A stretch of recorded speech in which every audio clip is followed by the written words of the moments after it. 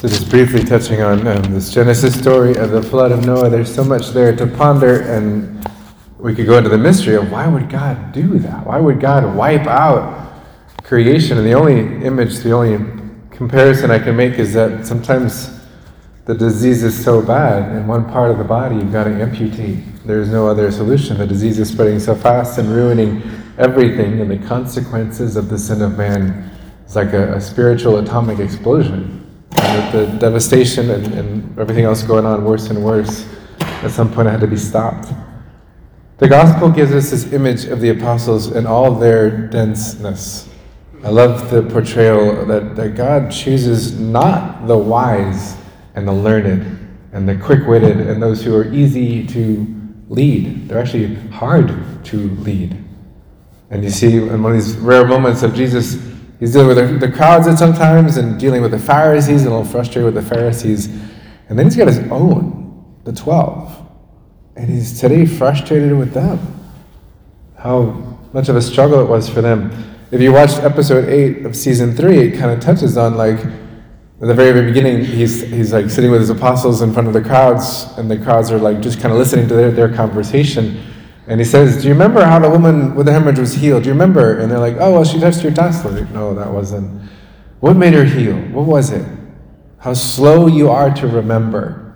I was glad that the episode drew that out. Like they struggle to remember and learn from the lessons that we've had in the past from God.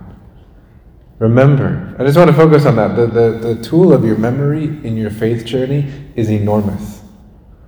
And our Lord's sitting there saying, do you remember the 5 loaves and 2 fish? How many baskets were left over when we fed the 5,000? Oh, and if that didn't help you, we had a second feeding of the 7,000. How many baskets did that leave you with? Do you still not get it? Do you still not realize what's happening? Why are you thinking I'm worried about bread in this boat as this bunch of us are crossing over? Why do you think I'm worried about bread? Of all things, that's the last thing I would want you to be distracted by after 2 miracles of the loaves and the fishes.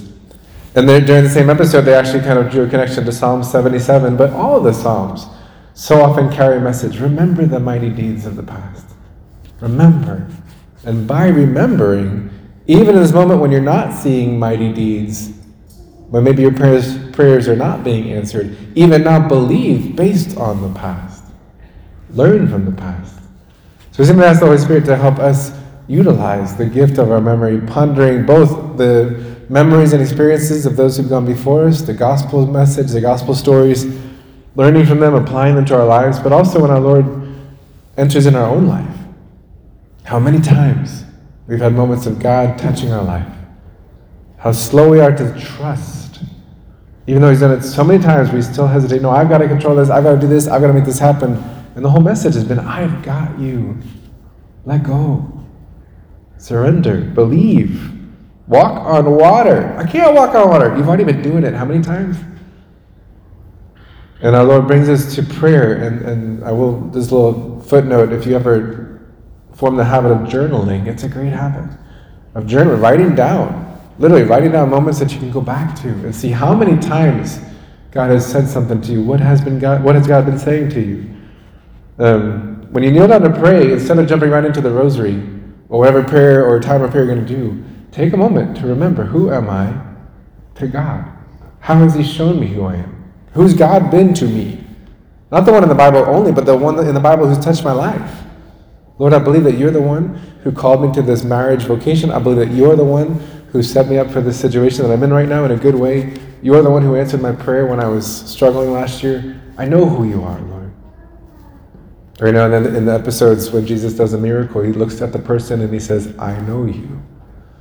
I'm the one who's been listening to you for the last however long you've been praying for this miracle. I know you. When we come before our Lord in the Eucharist, and especially the Eucharist, our Lord said, do this to remember. Do this in memory of me. We ask that as we draw near to the Blessed Sacrament, we would remember all the mighty things God has done for His whole people and for each person individually, ourselves. And from that memory and from that awareness of those feats that God has done for us, may our faith in Him, our trust in Him, and our willingness to follow Him with great serenity and even joy in moments of trial, may that grow in us. We have nothing to fear. We call the Holy Spirit the memory of the church, bringing forth all that Jesus has said and done for us. May the Holy Spirit help us to delve deep into our memory of the mighty deeds of God. Amen. Jesus, Mary, and Joseph, pray for us.